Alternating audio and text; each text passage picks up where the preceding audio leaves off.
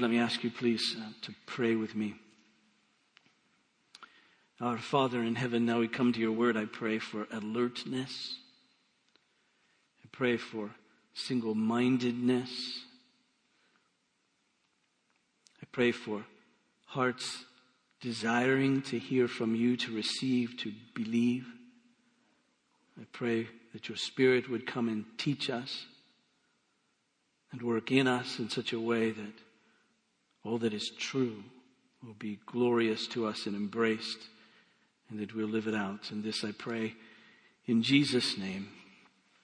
Amen. Turn please to 1 Thessalonians in chapter 4. Please, 1 Thessalonians in chapter 4. I want to read verses 9 through 12. 1 Thessalonians in chapter 4, please. Hear the word of God. Now concerning brotherly love, you have no need for anyone to write to you, for you yourselves have been taught by God to love one another. For that indeed is what you're doing to all the brothers throughout Macedonia. But we urge you, brothers, to do this more and more, and to aspire to live quietly, and to mind your own affairs, and to work with your hands as we instructed you, so that you may walk properly before outsiders and be dependent on no one. Now, as we begin, I want to note this, that Paul doesn't have two topics here, love and work, but simply one. It's work that's an expression of love.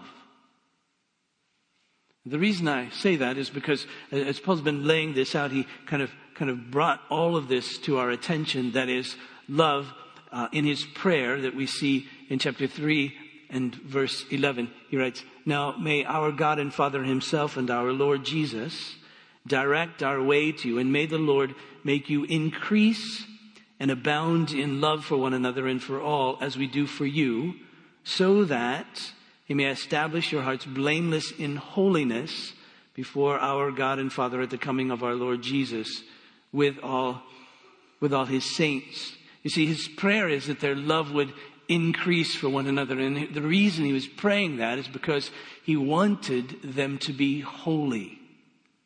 All right? He'll use a word in later that we translated as sanctified, that is to be made holy. And so there's a relationship between our love, you see, and holiness. That it is our Lord Jesus who's the manifestation of love. And he said, for our witness, the way that people will know that we belong to him is if we love. If we love one another as he's loved us. By this all people will know that you're my disciples. In fact, as I read these passages, this passage from 1 John in chapter 4, we realize that loving, in response to following Jesus, loving is our assurance. He says, "Beloved, let us love one another, for love is from God, and whoever loves has been born of God and knows God, and anyone who does not love doesn't know God, because God is love." Now, we know that one of the ways that we love God, the first and foremost way we love God, is to submit to him, to come to him. And when we think about loving God, as Jesus said, the two great commandments, love the Lord your God with all your heart, soul, mind, and strength. Loving God, as we even contemplate that, we realize, I'm in trouble. And so to love God, first and foremost, means to recognize he's worthy of more love than we have ever loved him with. And in fact, being honest, we realize we haven't really even desired to love him as he's worthy of being loved. And so our first brush with this love to God is to recognize we haven't. And then to love him means that then we receive his provision, that is our Lord Jesus, as the one who has loved, and then the one who has taken the penalty for our unloving, that injustice really towards God. He's worthy of our love. We don't love him. And so the Lord Jesus loves, and the Lord Jesus takes our penalty for not loving. And so our first brush really at loving God is to say, I haven't, forgive me, and I receive your love. And see, in that receiving of his love in our Lord Jesus, forgiveness. We're reconciled to him, and then we belong to him. He is really our Father. Prior to that, he's creator, yes, but really judge. But you see, when we enter into this relationship with him through Jesus, that's his love to us, then our receiving of that love and our love to him. And then we're reconciled to him. He is Father. You see. And thus then, we love because he loved. We love because he first loved us. We love him because he first loved us. We love each other because he first loved us. And that's the essence. So when Paul's praying for their love to abound, he's saying it must really. If you're disciples of Jesus and you really believe in him, you really trust him, you really follow him, then you'll love, because by this all people will know that you're my disciples. Not only all people, but you yourself will know that you're my disciples because you love. You see, how can you say you love God and not love? And so Paul's praying that their love would abound. And in fact, he's saying that this love really for God and for each other is their real sanctification. They're to walk worthy of God. Love means holiness. Love means we're living as God would have us live. We're living worthy of him. You remember in chapter 2 and verse 13, he charges them. Verse 12, he charges them to walk in a manner worthy of God. Worthy of this one who has loved us. What's it mean to walk worthy of God? A life that's fitting to him, in honor of him. Well, to love him who has loved us. And then to love one another. And he says this is his rule. It's a glorious kingdom. There's nothing better than this. This isn't a burden for us to love God. It isn't a burden, shouldn't be, for us to obey his commandments. It isn't a burden for us to love one. It should be, you see, our very joy to love. Jesus said to his disciples on the night that he was betrayed, I'm telling you these things, that is to love each other, so that my joy might be in you and your joy might be made complete. I'm not telling you to love each other because this is going to be an awful life. I'm telling you to love each other because this is the really fountain, this is the really source of real joy. If you don't live this way, if you live selfishly, if you live with yourself at the center, you'll be miserable. You've got to love. You're made for that. Created in the image of God. God is love. He was love before we were. He's always been love. That's one of the great significant aspects of God being Trinity, Father, Son, and Holy Spirit. He's always loved. He hasn't been singular, looking for someone to love throughout all eternity and said, well, I better make these people so I can have somebody to love. He's always loved in himself. The Father has loved the Son for all eternity. On the Son, the Father for all eternity. On the Spirit, the Son, and the Father. And all of that has been love within him. And so when he creates in his image, he creates that which loves, not because he needed someone to love, but he created in his image those who thus, as he loves. Right? You with me? All right. I didn't get much sleep last night, so I'm just wondering. Yeah. So are you with me? All right. Now,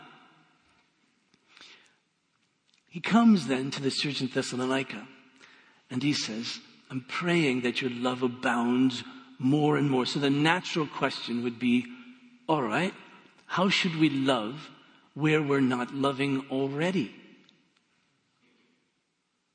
What have you noticed, Paul?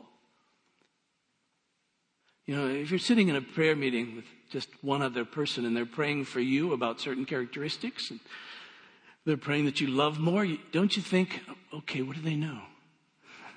What's their point, really? You know? And so here you are. So Paul says, I'm going to pray that your love abounds. And when you shake your head, if you're the church in Thessalonica, and say, what have you noticed? I thought you just said we're really loving, Paul. So what's left? And so then he begins to lay out love as holiness. And so he begins, interestingly enough, with sexual faithfulness. as an expression of real love. He says in verse 3, last week we talked this through, "For this is the will of God, your sanctification, that you abstain from sexual immorality." Now, there are many reasons why Paul could have listed to abstain from sexual immorality. He could have discussed how we're created in the image of God, this covenant God who is a faithful lover, and he's created marriage and sexual intimacy in the midst of marriage as a covenant expression of union and love. Could have said that. But his point was, sexual immorality causes you to transgress your brother. See, sexual immorality is unloving towards those in your community. If you commit adultery, it's unloving towards that spouse's spouse that you've just committed adultery with, if that person's married, against your own spouse, you see. It's unloving towards them. It's unloving to your children. It's unloving towards their children. It's unloving for future spouses. It's unloving to the children of the community, because we know what sexual immorality does to marriage, and so we then know what it does to children in terms of creating insecurity because of not having a mom and dad in order to love them and be secure in their love. We know the poverty that comes in the midst of that to the children. So we know all kinds of sexual immorality and the impacts of it. We know what it causes in people's lives. We know the people who suffer even today because of sexual immorality. We know all of that. So Paul couches his admonition about being sexually faithful in the context of loving each other, not transgressing, not sinning against one another. And so now he comes to talk, interestingly, about work. And he couches work with the same theme, and that is of love. Notice how he puts it in verse 9. Now, concerning brotherly love. So he's saying, I'm still on this topic of love. I've prayed that your love increase. And so he says, concerning brotherly love. We're all Philadelphians, right? That's Philadelphia. That's a notion of brotherly love. And so he says we're to love each other. Why? As brothers, why do we love each other as brothers? Well, because we have the same Father. We've been loved by the Father. We've been reconciled to Him. Our reconciliation to Him is also a reconciliation with one another. We're to love each other as siblings, if you will, in that sense. Now, concerning brotherly love, you have no need for anyone to write to you, for you yourselves have been taught by God to love one another. Well, that's the promise, you see. The promise of the prophets was that God Himself will teach us. And He does that, of course. God does. He teaches us by way of His Spirit. His Spirit lives within us to teach us, to confirm that which is true, to illuminate that which is true. But this teaching comes by way, of course, of the Scripture. Paul says that you've received this word, not as the word of men, but what it is, the very word of God. And so you see, when Paul was writing Scripture, when the Scripture was being written, who was behind this and in this? Well, the Holy Spirit. And so the Holy Spirit is teaching us to love by way of His Word. And so we go back in the Old Testament and we read that we're to love our neighbors as ourselves. We're to read all about how it is that we're to love one another. We come to the New Testament and read all about how Christians are to love one another. So it is teaching by the Holy Spirit, very clear. He says you've been taught by God, and you have the very Spirit of God within you. This very one has given you life. And so you have the Spirit of God. You know that you are to love. Paul writes that the love of God has been poured out into our hearts by the Holy Spirit. That is, the love that God has for us has been poured into our hearts by the Holy Spirit. We know that we're loved by God. And thus we know then we're also to love. We know that. We don't always know how to do that, how to express that. And so Paul says, let me teach you some about how to express that. You express that by way of your sexual faithfulness in the midst of the community. It's a way to express your love to each other, to be faithful sexually, to abstain from sexual immorality. When you engage in sexual immorality, you're not loving. You're being utterly selfish. You're destroying lives. So don't do that. You want to know how to love each other? Stay sexually faithful to your spouse. If you're not married, don't be sexually active.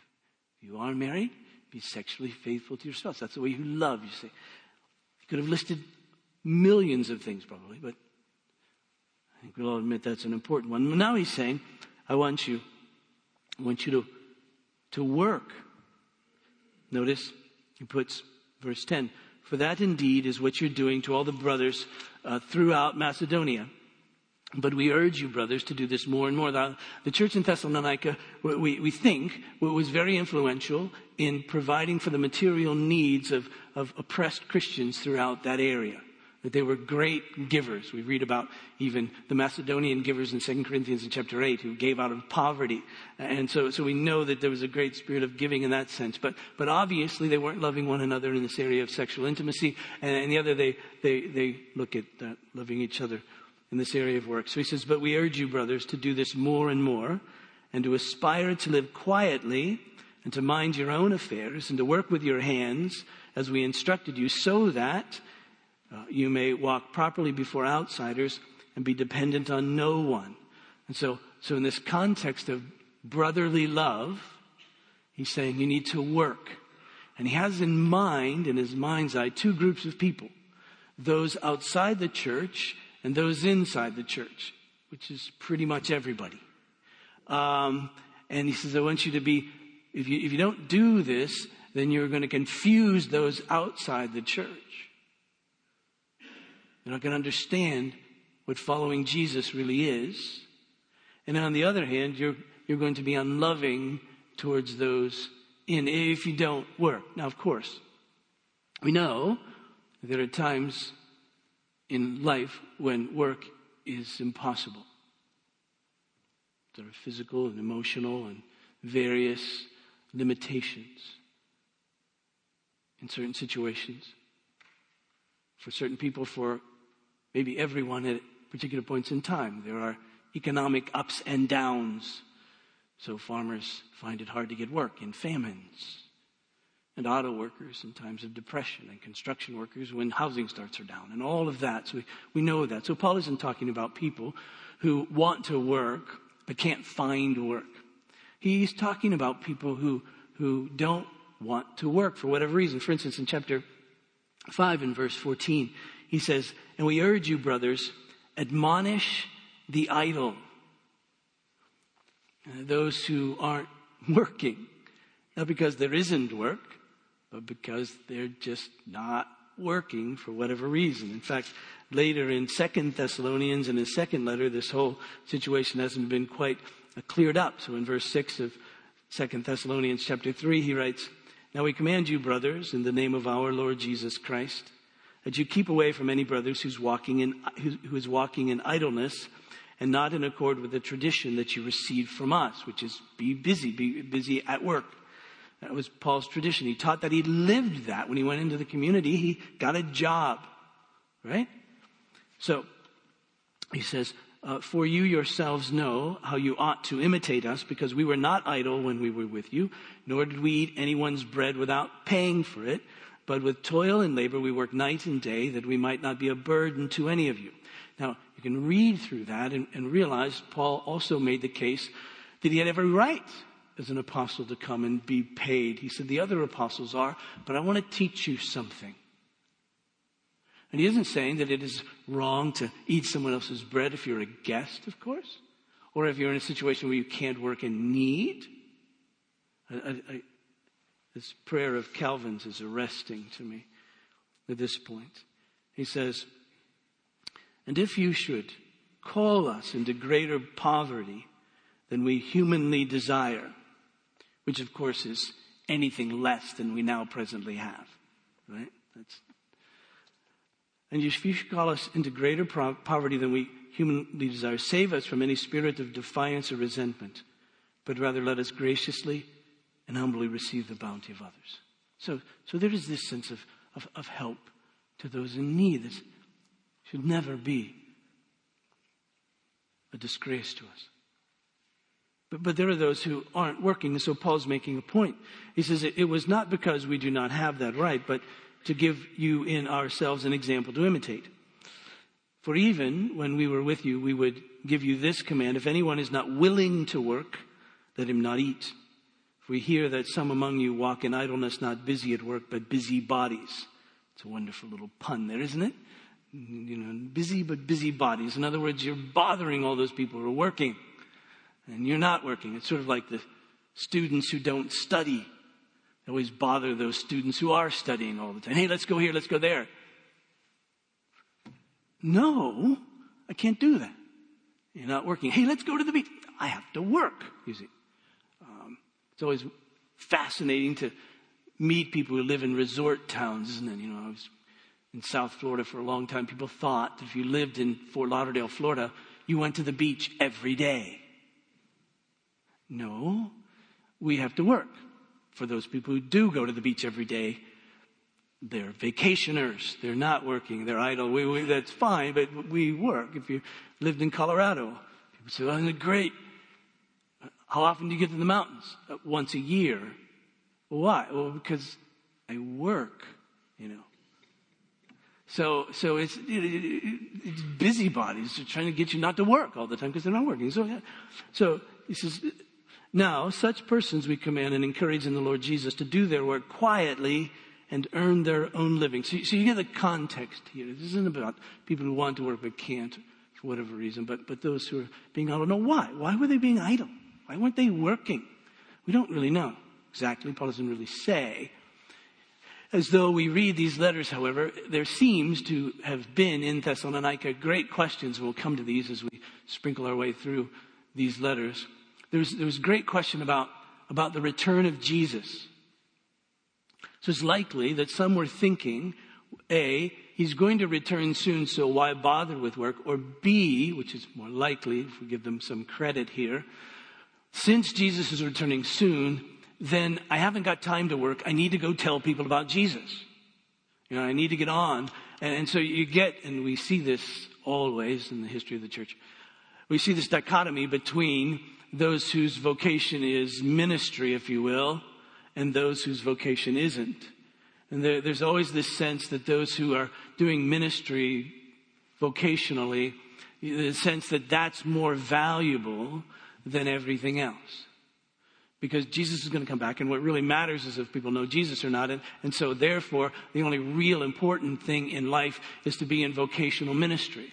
Some would then say, well, if you can't be in vocational ministry, you can get a job, but get a job the primary reason, so you can support those in vocational ministry.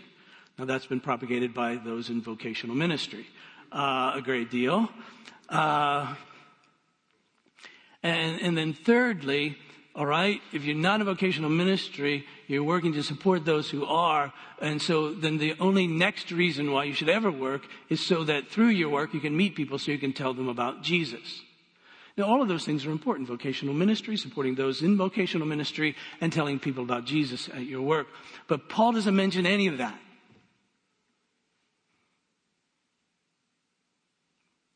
Now, he doesn't go into a long theological treatise on work, although what he's talking about and how he lays this out and how he can get to the point he's getting is because he does, obviously, he's the apostle, have a Christian understanding of work.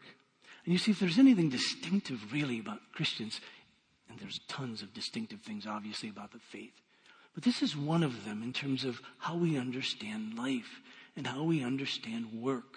Because you see, we as Christians understand work as that which is good. We understand work as that which is necessary. We understand work as that which is really part of our spiritual DNA. Now, I don't know if it's in our physical DNA because I don't know anything about that sort of thing.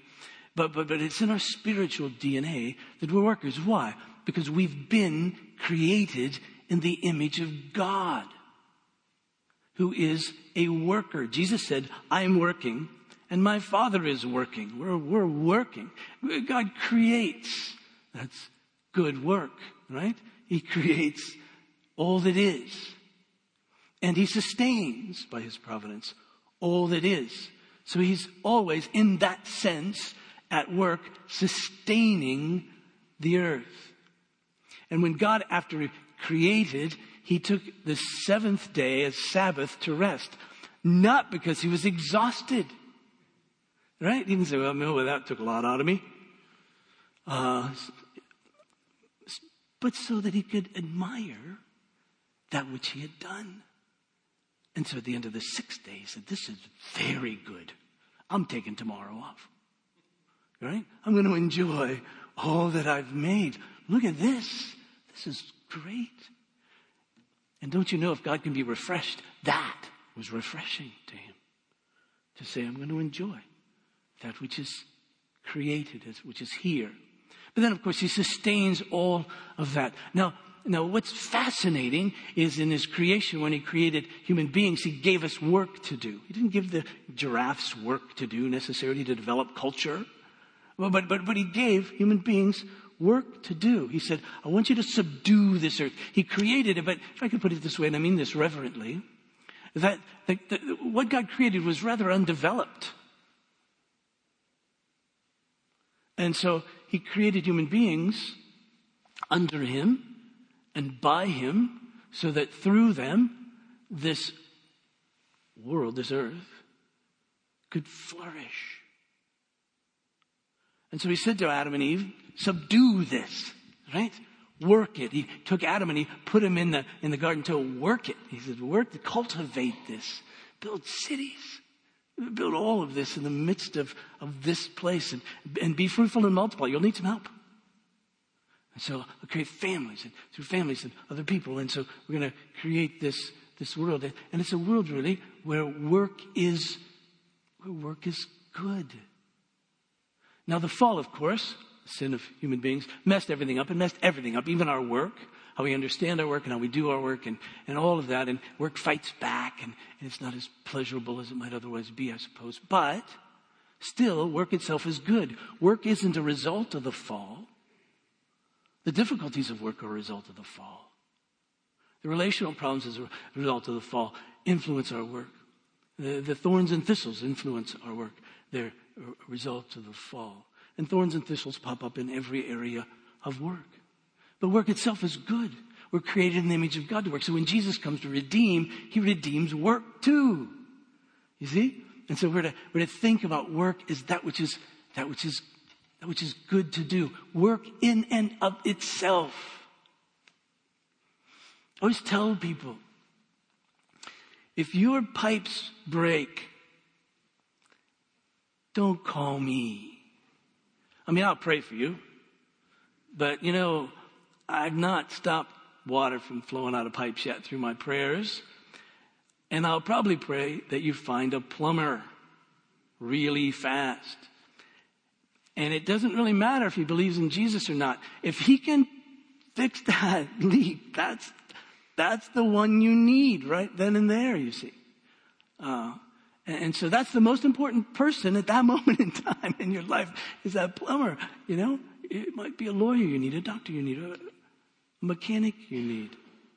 You see, work is good. And Paul is saying that we love each other through our work. First, by not being a burden on each other. I hear that well. Especially in our church. You all don't know this because we can't tell you and we won't. But we supply materially through our church, through our elders' benevolence fund and through various other funds and ways. We supply a great deal for people. We just do.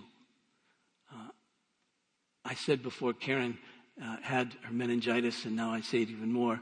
If ever I had a need, I would want to be in this church. You all are amazingly generous to people in need. And so when we say, work so you're not a burden on anybody, please hear that rightly. We should, each one of us, see the responsibility in our lives to work. And he says that's love to one another. If you can work and you don't work and you thus have to take from the body, that's not loving them. And in fact, working is a way through which we love our neighbors, even our enemies. And work is a way that we image God. And work is a way through which God provides the needs for his creation. Now, he could provide it without us, and he's done it from time to time. Manna, for instance. It was kind of one of those seasons of generations where God said, I can really take care of this if I wanted to. But for the rest of your history, you got to plow and plant and all that. But I could do this if I want to, just so you know. But he doesn't do that. Why? Well, he does it through us. That's why he made us, to love. And one of the ways we love is by doing good work. And you say, well, I can never figure out how my work helps anybody. And we get a little down in the mouth about that. And we envy other people because we think their work must really help somebody. And they're thinking the same thing. That's part of the problem with sin. We envy others, and we're insecure about our own. But trust that God's at work. Karen just got back last night from Pennsylvania visiting our daughter Sarah and 2 little boys and all that. And it was a delightful time. She could have never gotten there on her own. Do you know how many people it took to get my wife from here to Pennsylvania and back? You don't. Because, we got in a car that I don't know how many people participated in the building of that car. And I had gas, and I don't know how many people participated in getting gas in my car. And then we rode on highways, and I don't know how many people it took to maintain those highways. And even the highway patrol guy that made me slow down a couple of times, probably got her there safer. He didn't know that. He was just there. Anyway, fortunately, he didn't stop me. But how many people did that take to get her there? And even those people that made that pink tutu that's for our granddaughter to be born in January, that brought her great joy. And they don't even know her.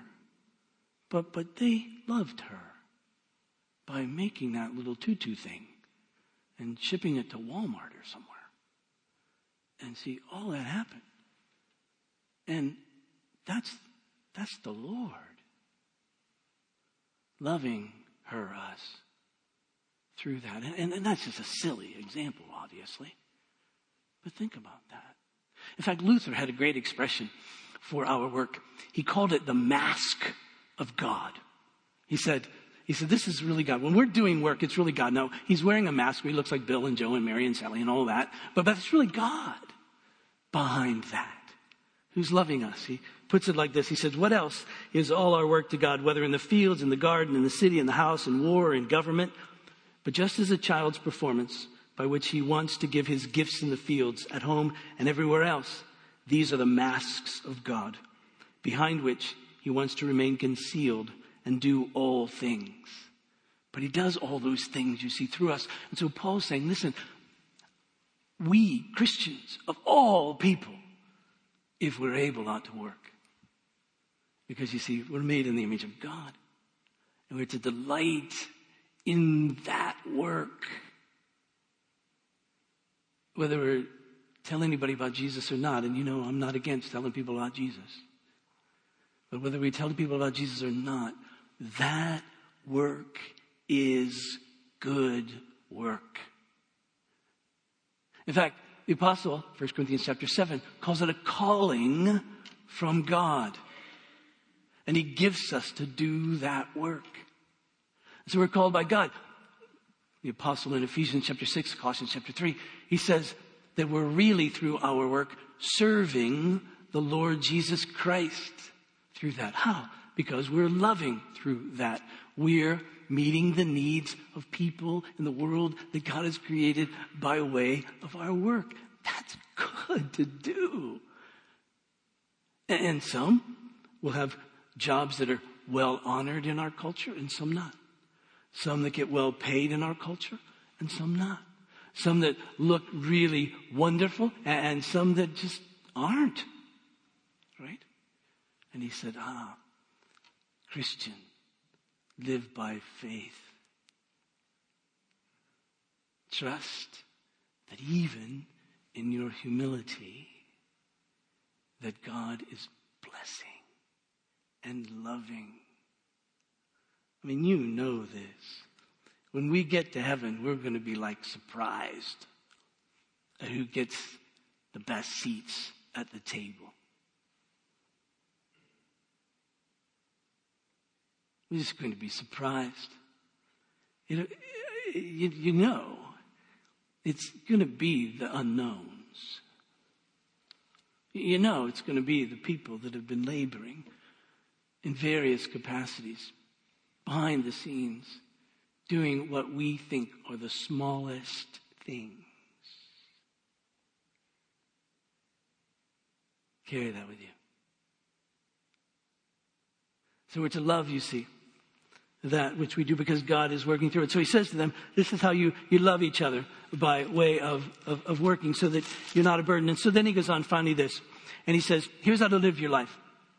Aspire to live quietly and to mind your own affairs and to work with your hands. Now, there's probably something about this particular group of people, so he's saying it that way, but this is really helpful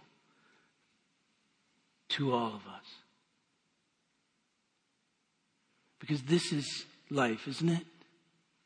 Always laugh because, we shouldn't say laugh. I won't say laugh at the second service when all the college students are here. I will say something like, it's fascinating to me how little the young understand how much infrastructure is necessary for their lives. When you're young, of course, and carefree, you don't realize all the work that's going into making your life, like your parents working, right? And loving you and caring for you and thinking about you and helping you all along the way as they've been doing. And your boss is helping you because they know you're young and they're sort of helping you out in that first job and all that kind of thing. And anybody else that comes into your life. And it's fairly carefree because you have very little responsibility. But then, and so you think, what's with my parents and what's with all these adults running around? It seems like all they do is work and sleep and they're tired and they're busy all the time. What's the deal with that? Why can't they, kind of get about, evangelizing the world? And then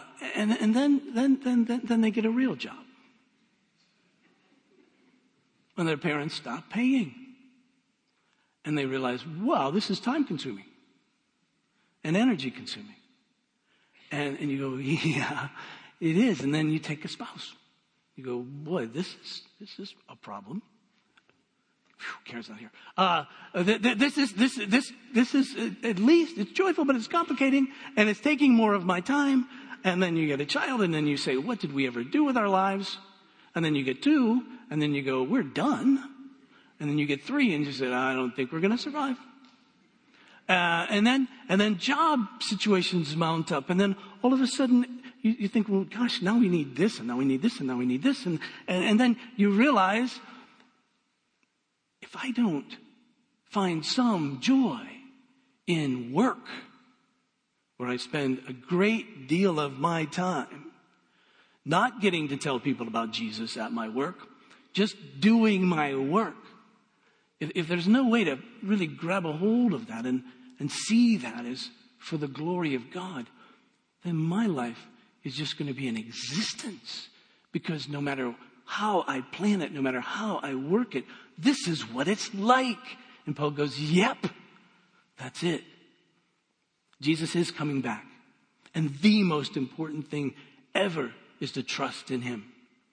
But God has made you to work and to cultivate this earth, and that's good. Get about that.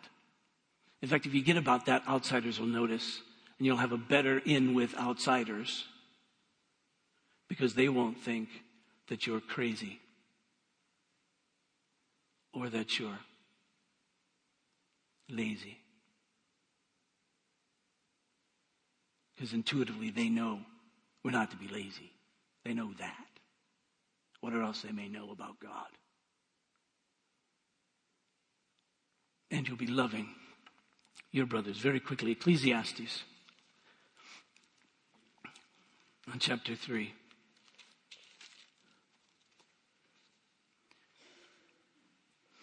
Verse 9. The preacher writes, "What gain has the worker from his toil? I've seen the business that God has given to the children of man to be busy with. He's made everything beautiful in its time.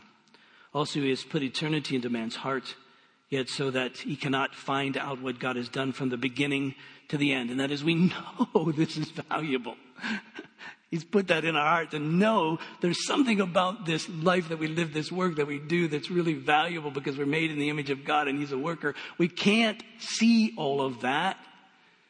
If you're on a production line, you're going zzz, zzz, zzz, all day.